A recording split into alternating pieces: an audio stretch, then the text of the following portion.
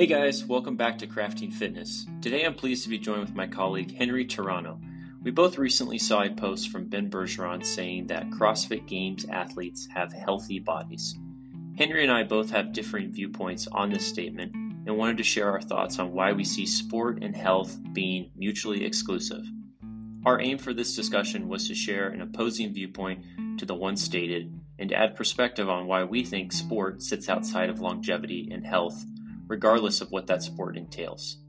If you have questions or thoughts you'd like to share with us on the topic, feel free to send us an email at sam@crafted.coach. If you enjoy this episode, please like and share with others as it helps us build our reach and be able to share more great content with the public.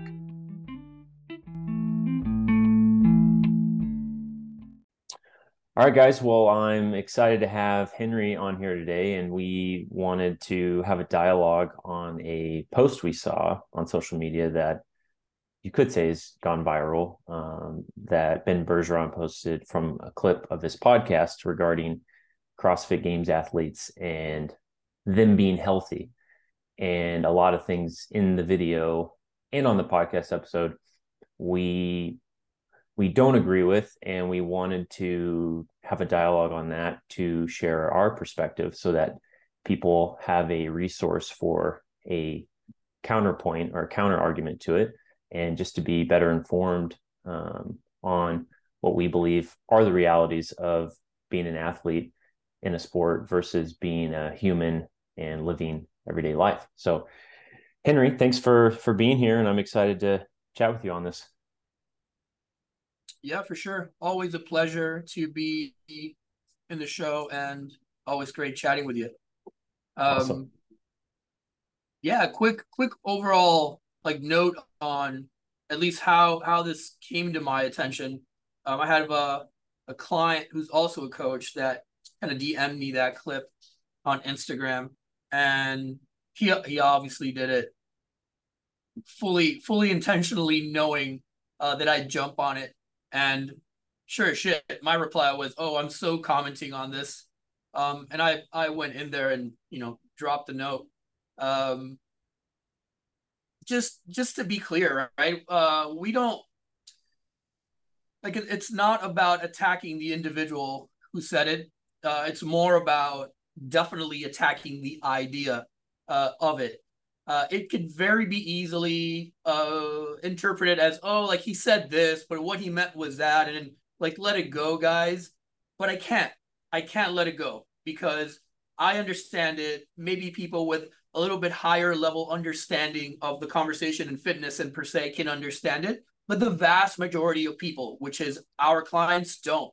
And that thought of elite athletes being a beacon for health and everything that entails, from their performances, their abilities, to their aesthetics, is breaking emotionally a lot of the people that we work with. And it's us who need to come back and kind of, help repair that, and, try to reverse a thought that's so fully ingrained across all of social media, falsely ingrained, right? So I can't let it go as easily. And I think that every time this comes out to light, we need to call it out. We need to talk about it. And we need to be adamant about, where all of it is wrong. Yeah, 100%. So let's jump in. I listened to the whole podcast episode, and I listened in the clip multiple times. And the impetus for the response was a listener question. And the question was, I quote, "What does a healthy body look like?" End quote. And even that question is in my opinion, it's not a really good question, because everyone's going to have a bias on how they view and define what a healthy body looks like based upon their experiences, their beliefs, their environment, etc. So that question didn't set up the responder very well to come up with a good answer. And then what came of that was Ben responding with, CrossFit Games athletes have healthy bodies, as we'll use that as a reference point for what a healthy body is. And then he followed that up with, you can't look like that and be unhealthy. And I think we were both kind of taken back with well, why can't you look healthy and be unhealthy? Like the burden of proof is on him to better explain why that's the case, because it's such a blatant statement of, well, if you look fit, then you must be healthy. It's like, well, that doesn't, there's not enough evidence to say that. It's unfounded. You have to provide more depth to why is this equal to that. And of course, you and I, with our background and our experience, we know that when you compete in sport, and this is a side note, you need to push your systems, all systems, to the furthest degree possible in order to push towards your potential. And inevitably, when you push a system to its potential or to its max, there are consequences physiologically that are going to take place. And while on the surface you look fit, you look really lean, there are consequences internally that are going to happen. And we'll get more into those.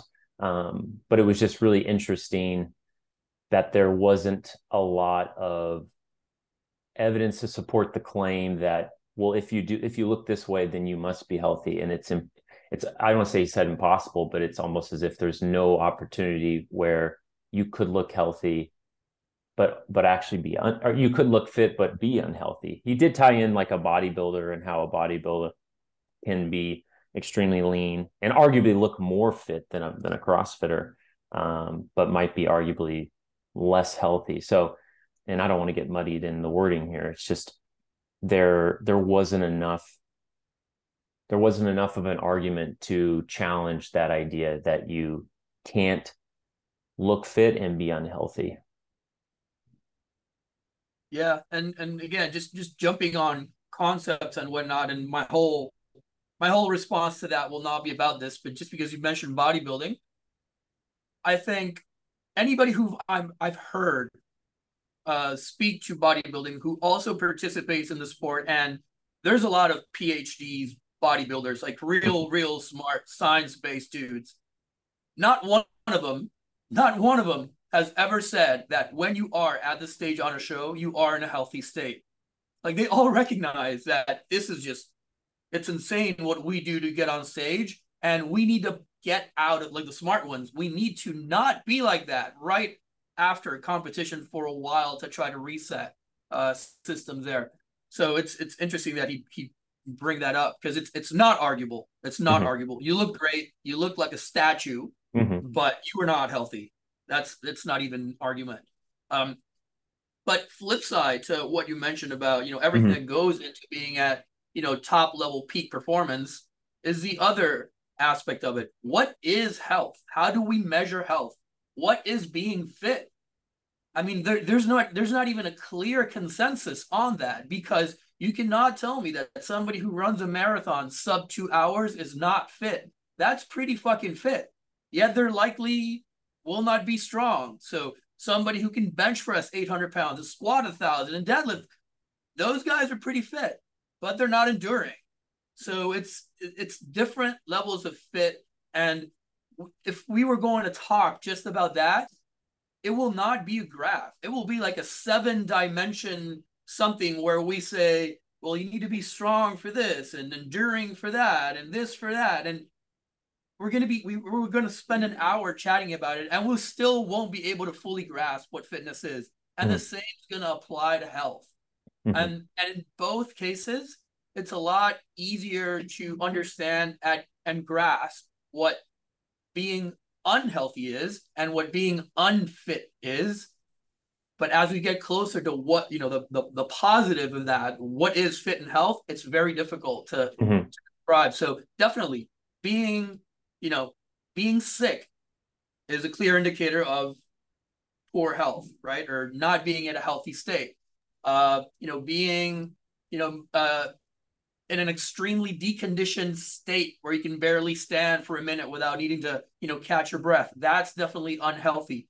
But we don't know. Like once that is not the case and we start getting closer to it, we don't know exactly, or we are unable to precisely describe those things, Mm-hmm. right? And I just mentioned being in such a deconditioned state. That's one end of the spectrum. Mm-hmm. Being in such great shape where you could possibly run, a mile at 5 minutes and snatch 300 pounds and do 30 muscle ups in under 2 minutes. That is also too far off the spectrum and not in the center. We can just consider it normal, healthy fitness. That is elite level performance in a sporting context, Yes. which I can fully appreciate. Right. So again, I don't want it to sound like this is a knock on athletes. Certainly not CrossFitters, because it's a sport that I'm extremely passionate about. Mm-hmm. But if we look at it from a macro view, right, there's no one elite pitcher who is not asymmetric in the upper body. Mm-hmm. It needs to happen. There is not one, I don't know, soccer player who will not have some asymmetry in the lower body, because they're biasing one side of their body in the same pattern over and over again. And I mean, let's not even talk about hockey players missing half of their teeth, football players, boxers, and everything that they go through. It's the same. CrossFitters are not going to be healthy. They Yeah. will, have to pay the price of admission to be elite in their sport. Mm-hmm. Yeah. Yeah. That's the big, the tie-in is sport versus health, because they're not the same. Because in order, if you play the game of a sport, you're putting a vote for, I need to push my system as far as I can in order to reach the pinnacle of the sport. So my system has to overstretch itself to reach my potential, my maximum that I'm genetically predisposed to, along with the environmental factors that are going to impact that. And so it's more just about being cognizant that there's a cost associated with pushing the system to its maximum. And if somebody says, because CrossFit's rooted in exercise being the vehicle of the sport, then that becomes a way out of saying that, well, just participating or pushing it towards the limit, you're still going to maintain health and you're going to still maintain longevity. It's like, well, you're really stretching for that, because if you really want to succeed and thrive, especially if you want to be a games athlete, then you're going to have to make sacrifices physically. And I think that's what we're really trying to distinguish is a games athlete, somebody at that level, there are sacrifices. For instance, working out, training 5-6 hours a day, 5-6 times a week, every week or nearly every week, I wouldn't constitute that in line with general health. That's sport specific work. Or eating 500 grams of carbohydrates every day for 40 weeks of the year. There's a cost to your physiology doing that, getting that excessive amount of feeding, excessive amount of sugar, or having chronically elevated creatine kinase levels. There's a cost on your physiology for that. There's a cost. And so I just want people to think critically about what's the physical cost of participating in a sport that is young. It's younger. Like you mentioned, some like boxing or football or soccer or hockey, where they've been around longer. And so we've seen the implications of playing the sport at the highest level with, in football, concussions and suicide and CTEs. There's a lot of things, and a lot of things that people don't, they kind of look past because of the entertainment side of it and the enjoyment, et cetera.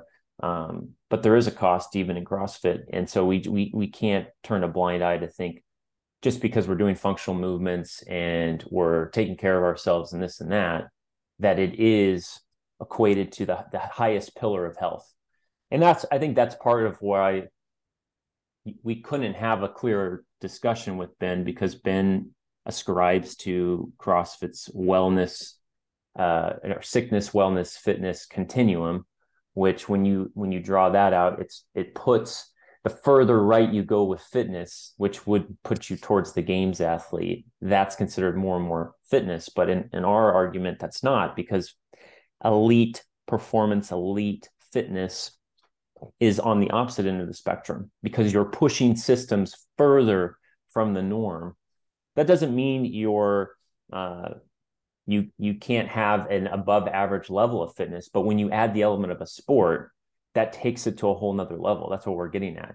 If once you say you're involved in the sport, then all bets are off the table with respect to longevity and health. It's a different conversation, and that's what we're trying to more clearly distinguish here. Yeah, and not to get too deep in the weeds, but your last sentence, we could do a whole other show just talking about the difference of health and longevity. Mm-hmm. They're not the same.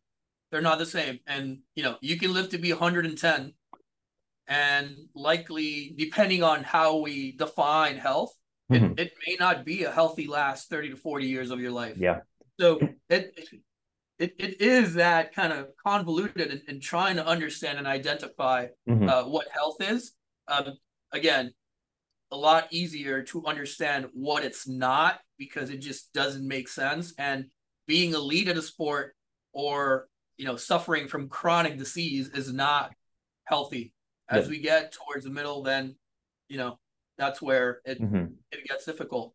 So, some of the things that came to mind as I was hearing that, and this was my comment right on him, is like, so like what you're saying is that sustaining single digit body fat percentages, or being extremely, or having I can't remember how I wrote it, but having great ability to perform snatches and muscle ups, like that would define you as healthy, because that just doesn't make sense to me, right? Mm-hmm. And we cite, when we're talking about health and what it is to be fit, it seems like we love to go back and look at our primal beings, right? And Mm-hmm. the cavemen and what they did, and oh, like they could walk for this amount of time, or spend all this time on their feet and carry a dead animal or whatnot. I'm pretty certain they never even tried to attempt to carry a 400-pound dead animal. They probably chop that up and pick up 50 Mm-hmm. pounds of it and take it home, right? And we're here trying to deadlift 500, 600 pounds in a CrossFit competition, Mm-hmm. more and other types of activities. And if they had to walk for days at a time, I'm certain they were like, how can I do this slow enough so that I get there in good shape and that I can survive, and not figuring out how can I get there faster, right? Every time that I do the trek, Mm-hmm. right? So so it's ironic that we try to tie in, right, the primal human to it being peak performance, but it just makes no sense Yeah. when you try to do that. Yeah. Yeah. No, I'm glad you mentioned that, because ideally, if two well-educated people were having a debate on this, they would need to start with a presupposition of, well, how are we defining health? Like, how do we define the terms we're going to debate on? And I think that's one of the problems, which we talked about in the beginning a little bit there, that there's going to be a bias around how you define health and how you see health. And I think that's where that opening question led to in our opinion, a poor answer, because it was too open-ended, and it was uh, there was too much potential for bias in the response. And so even us right now, and you bringing that up, it's like, well, how do you define health? Because you could take a biological evolutionary approach of, well, health would be your ability to procreate and pass on your genes. Well, if that's literally all health really is, then you don't really need to do much in the gym at all. Like you really don't. You need to be able to mate, reproduce, and move on. And then you, of course, can get into the weeds with like, well, what do you really need to do in order to do that? And then, yes, you tie in, well, what did our ancestors do? Well, they needed to survive to procreate and reproduce. So they were going to be very mindful, whether conscious or unconscious, around energy expenditure, because if they were too expended, then they wouldn't have additional resources to protect themselves in case of an emergency. So it's, it gets muddy when you really open it up and think hard about like, well, what does health really mean, especially from a biological lens. And then when you try to put that next to what people are doing now in the gym, like with a CrossFit gym, it's like, well, do you really need to do those things as hard and as fast as you think you do? It's like, not really. Now, if you want to do it as a sport, that's totally different. And that's, of course, why you and I both work with people in the sport, because it's like, yes, if you want to compete, you want to do this, then these are the things you have to do. And I love that. That's what we do. And that's what, who we work with. So the key here is not convoluting between doing things, physical expressions to maintain vitality and lead a healthy life to combat some of the more what would be the word, to combat modern times. But being able to go, well, if I want to compete, then these are the things I need to do, and my body is of course the vehicle for it, and there's going to be a cost with stretching my body as such. So I guess that's the hard part, is we don't have a super clear definition of health, and that makes it hard to then create a really strong argument on both sides of the playing field to then discuss, well, how does this differ from sport? And I think the simplest thing is us trying to distinguish, well, health and sport are not the same. And most people, if you ask them that, I think they would be pretty aligned with that. And then I'll stop here in a moment.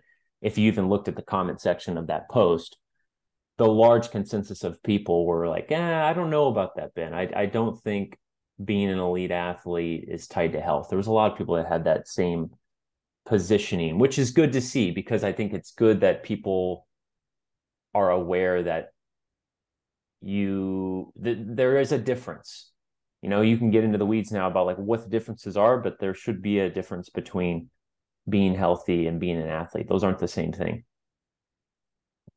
Yeah, and in big part to the maturation of the sport and realizing, right, like 5 years ago, it's like, I'm just starting, but maybe I can make the games, to where right now that level is so far out of reach, or so much further out of reach, to where it's like, I don't think that I just go in and do CrossFit classes and in 2 years I'm at the games, right? Like this Mm-hmm. a whole other level, which will and which this gap is just going to increase and get bigger Mm-hmm. throughout the years. Just like, you can have like go to like any of these like inner city basketball courts where they Mm-hmm. hold these tournaments, and they even like some of these are even televised, and it's like high level basketball, like high shooting percentage, people slam dunking all over the place, fast, very highly skilled people. Go in and ask them like, oh, could you go to the NBA? They'll laugh at you, right? It's like, come on, man, like NBA for real? Because they recognize that I have all these skills and abilities, and I can't even have the conversation of Mm-hmm. NBA. Yet somehow, again, 5 years ago, we thought that anybody walking into the gym like, oh, CrossFit Games Yeah. or regionals, like, Yeah. like, come on.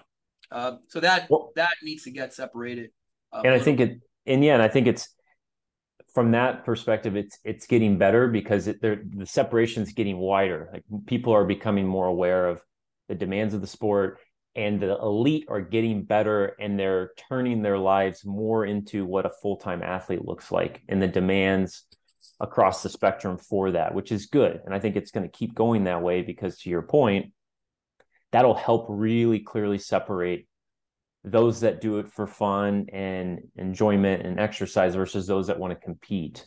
And all these other sports which have been around for longer, that divide is very, very clear. And this sport being so young, the divide it's moving, but it's not as clear. And yeah, I mean, this would have been what, 7 years ago. I thought, I was like, oh, I could definitely go to regionals, and then who knows, maybe the games. It's like, nah, I wasn't even close. It was a pipe dream. And I think too, because it's so young, we're not cognizant enough yet of the repercussions of doing the sport at a high level for a long period of time. And so this is where I think survivorship bias comes into it, where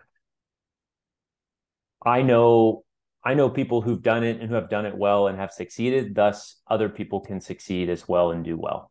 But what happens is you negate all the people who tried, who didn't succeed, or who didn't live. That's of course the bias, is you only look at it from the viewpoint of the ones that succeed, and that taints your perception of what reality is.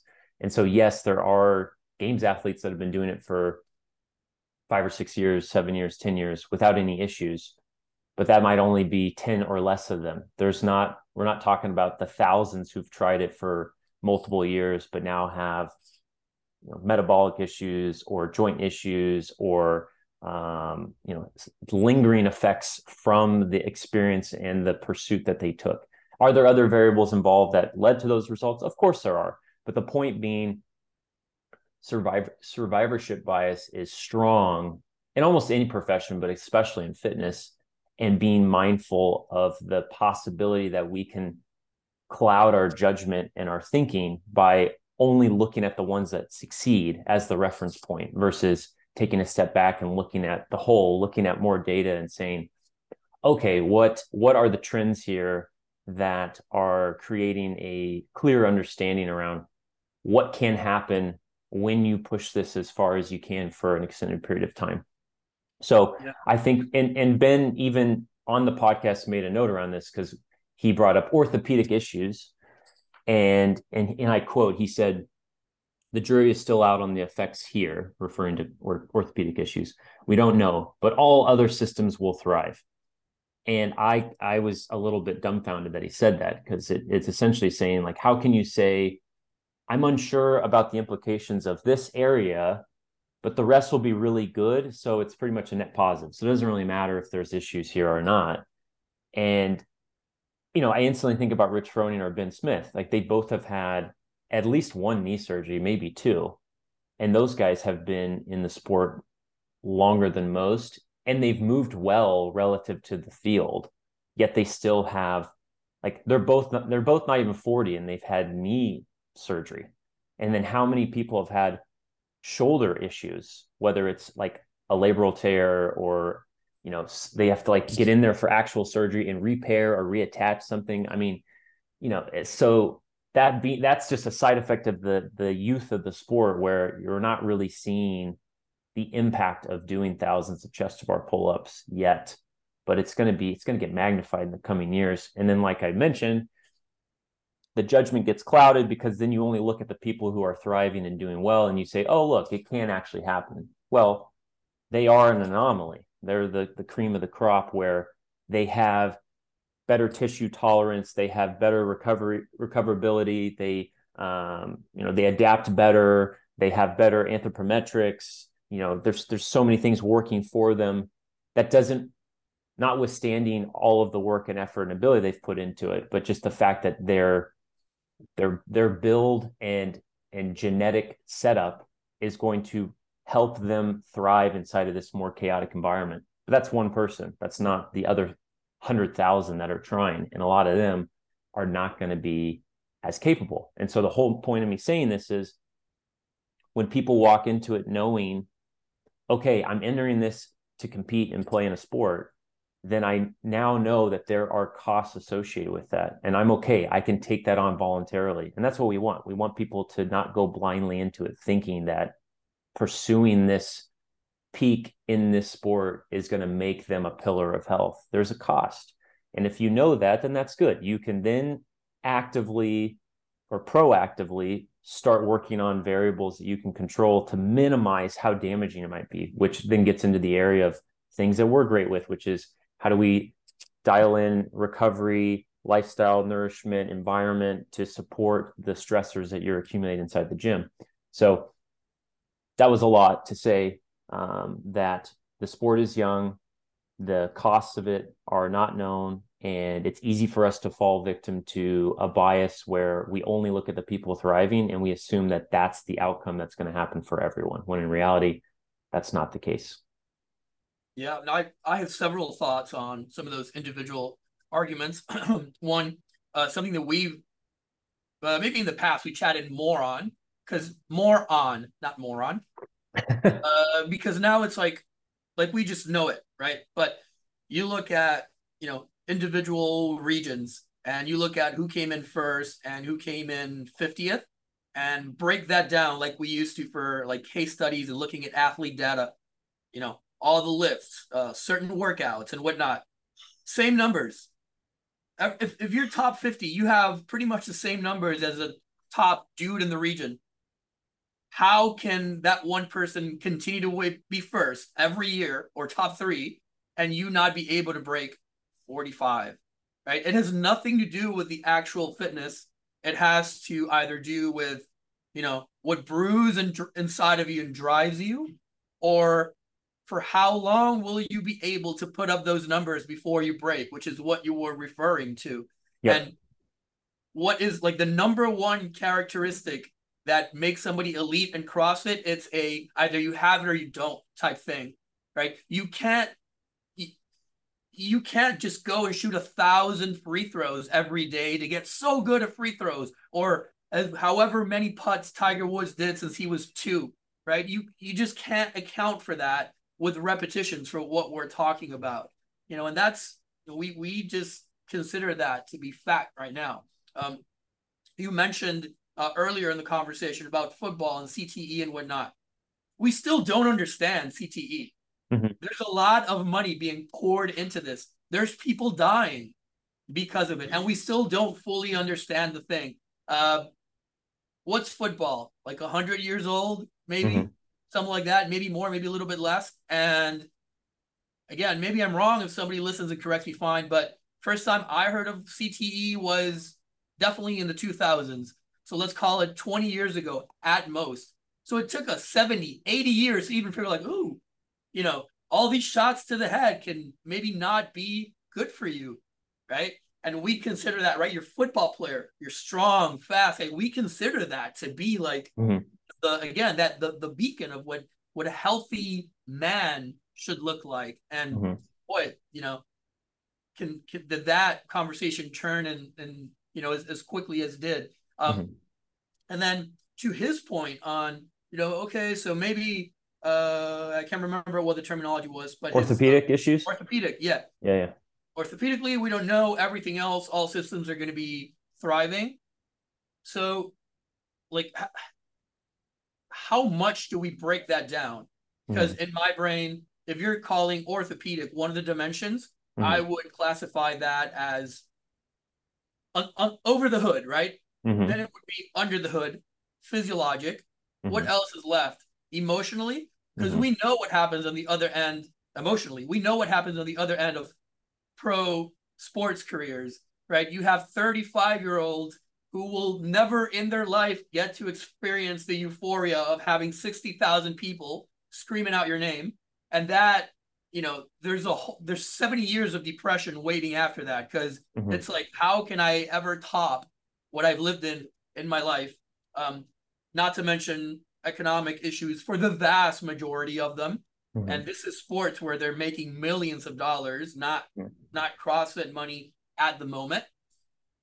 So that's one aspect where I just don't see it possible it being any other way. And then physiologic, which I think he also makes reference to, as in, all of these people have these great bodies and have these, can perform at that level, and their lab work is coming in at such healthy levels. I would like to see that, because I actually run labs in quite a few of my clients that haven't even reached elite, and like the abuse they've endured and training in the lifestyle is enough to already be seeing that being all whacked, right? So I'm not sure what he's referencing to as which systems could be thriving Mm-hmm. after a career in that. And yes, somebody in that elite field could be perfectly healthy. Yeah. Somebody could, but the vast majority of them are not or will not be. And the hundreds of thousands that didn't even made it, and broke in the process, those are definitely not healthy.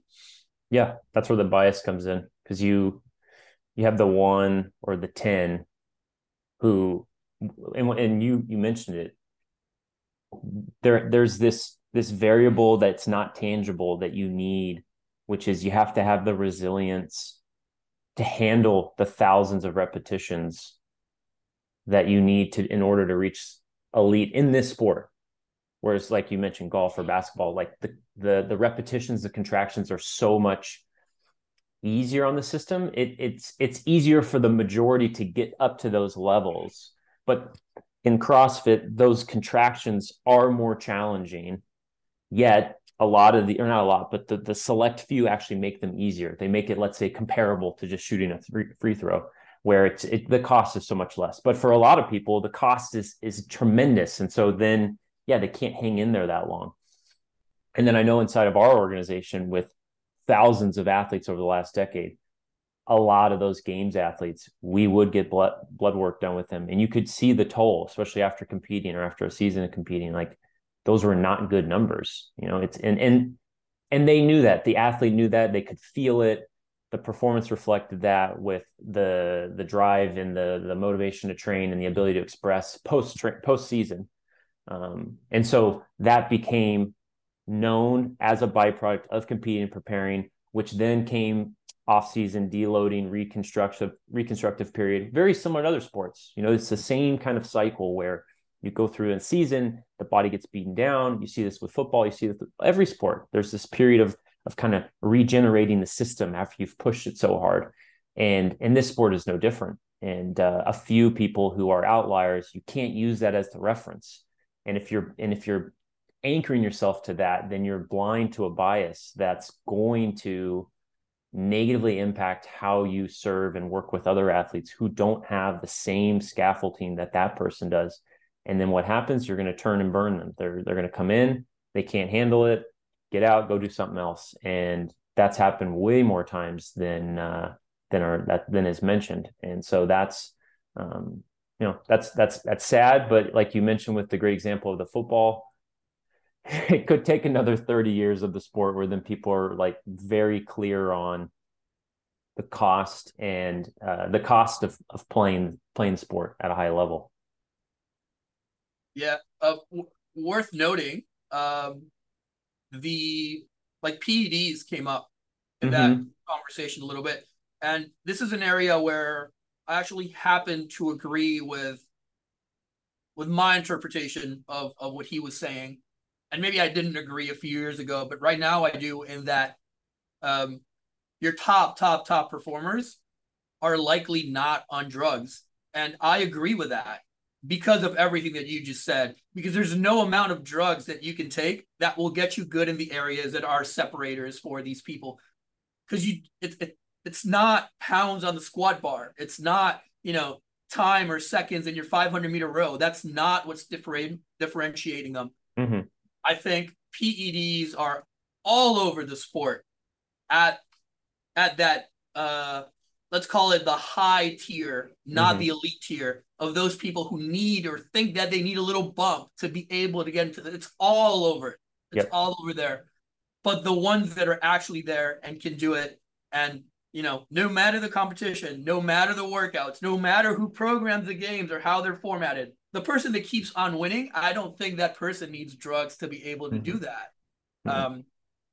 And ironically, those people are, let's say, they have more media coverage than others. And no, they're not training hard at high intensity all the time. They are not taking, weights and sets to fatigue. That's not what they're doing. I'm going to say Matt Frazier being the closest one in memory. He's actually taking like 2 months off, or he's going to eat hamburgers at Sonic or wherever it is that he likes his hamburgers before he even touches a barbell again, right? And we think that the games are over. He's just dying to get into the gym on Monday. Not the case.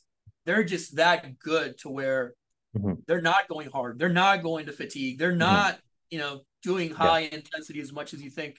But if you try to do that, it's going to feel like you're going at very high intensity. They're not. Yeah.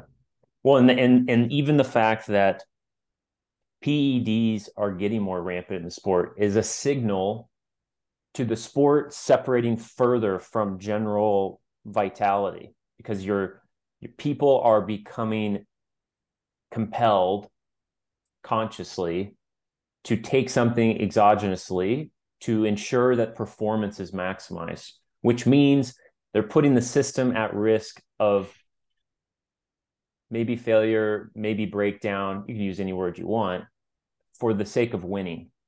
And that's inherent in sport. It's inherent in all sport.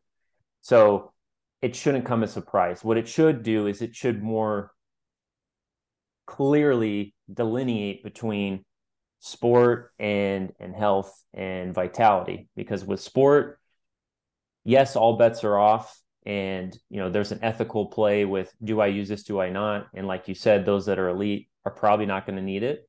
And those on the fringes are going to rationalize themselves to use them. And it just shows that it's more of a sport. It's more of a game with rules that people are going to try to bend to try to win and try to, beat other people. And if you think inside of that game, in that world, you will become a pillar of health, or the pillar of health sits inside of that. You're off your rocker, because now you're inside of a game where people are going to manipulate their body as much as they can without thinking of long-term consequences, because they want to win and they want to beat people. And ethical plays aside, like the fact that it's inside of there, just that already tells you the nature of what's going on there. So athlete is not the same as human, sport is not the same as general life, and health is not equal to sport. Like it's that simple. And if we can see that, then it makes things a lot more simple with the approaches we take, the intention we bring to the table, with the sacrifices we need to make. And I think that's where we need to keep pushing towards and bringing more awareness to.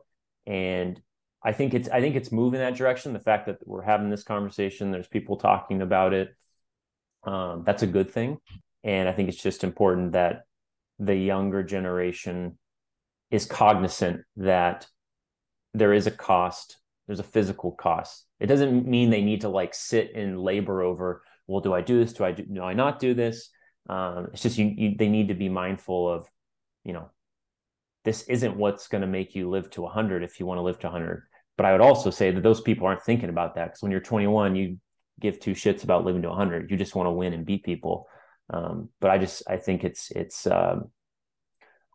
fraud if you're telling people that this is one thing when in reality it's something else. And I know we both aren't going to like sit and let somebody say that, because that's wrong.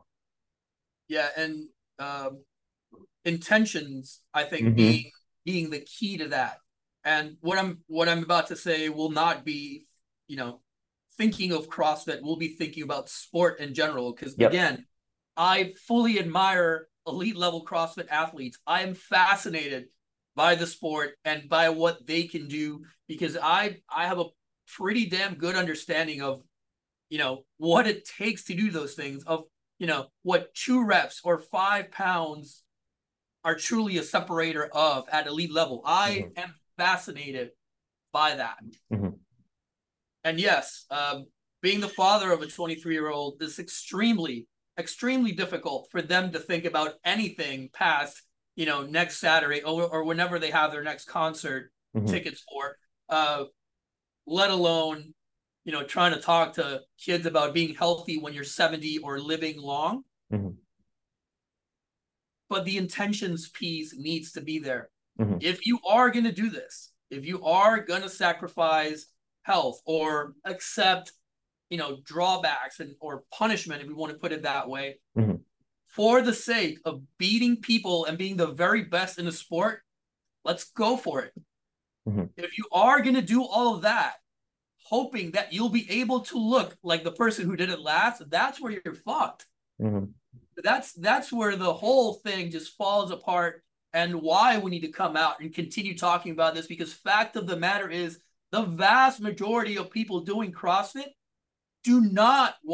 are not thinking Mm-hmm. about quality of movement when they're 70, or the ability to pick up your spouse and drag him out of a burning building. Mm-hmm. They are thinking, I want to get strong and I want to get fast and I want to do all that breathing work to get ripped or lose weight. That is fact of the matter. Right. And, Yeah. and that is the problem, because, their idea and our entire idea of a society of what being well as far as fitness and health means, Mm-hmm. is not clearly defined. And so I'm uncertain of what it actually is. But like I've said before, I'm so certain that it's not looking like a games athlete. Yeah. I I just know that. Yeah. And to Ben's credit, at the end of his response to the question, he mentioned, which I thought he should have said this up front, was we need to ask what we're chasing and why we're chasing it. And I was like, yeah, I agree with you on that. That would be the start. Like, what are we chasing and why are you chasing that? Because if the intention is ill placed, it will fall down, and it's going to be a sad journey, a sad road that you're going to go down. So we need to ask what we're chasing and why. And we need to recognize that we care about these movements, this sport, because we're chasing performance, we're chasing to win and to succeed. We're not chasing it for health. It's a very different approach to that. And I think as kind of wrapping up, that, you know, we both admire pursuing your maximal physical expression. We both have done it in our own careers in different sports.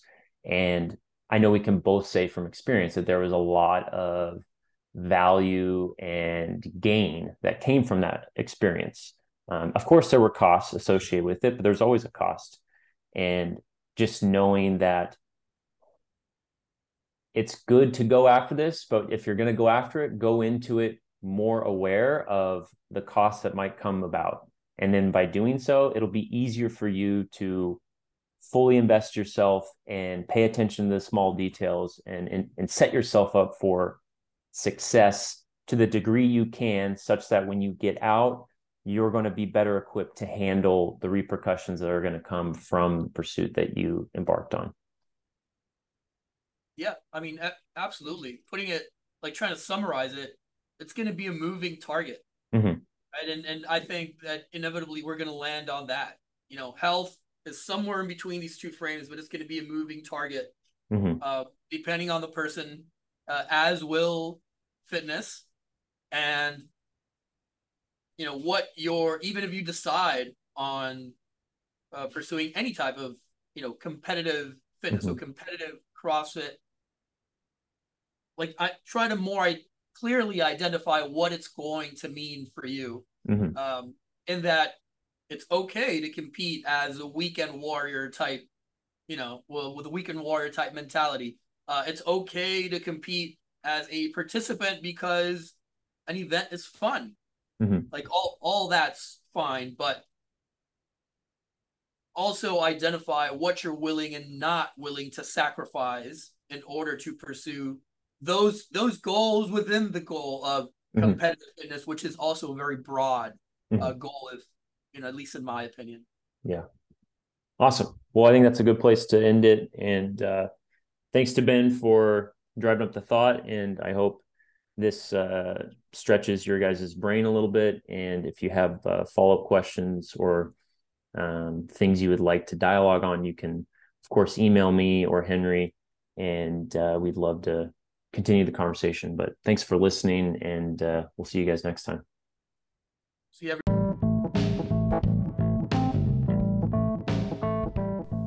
Crafting Fitness is powered by Crafted Coaching.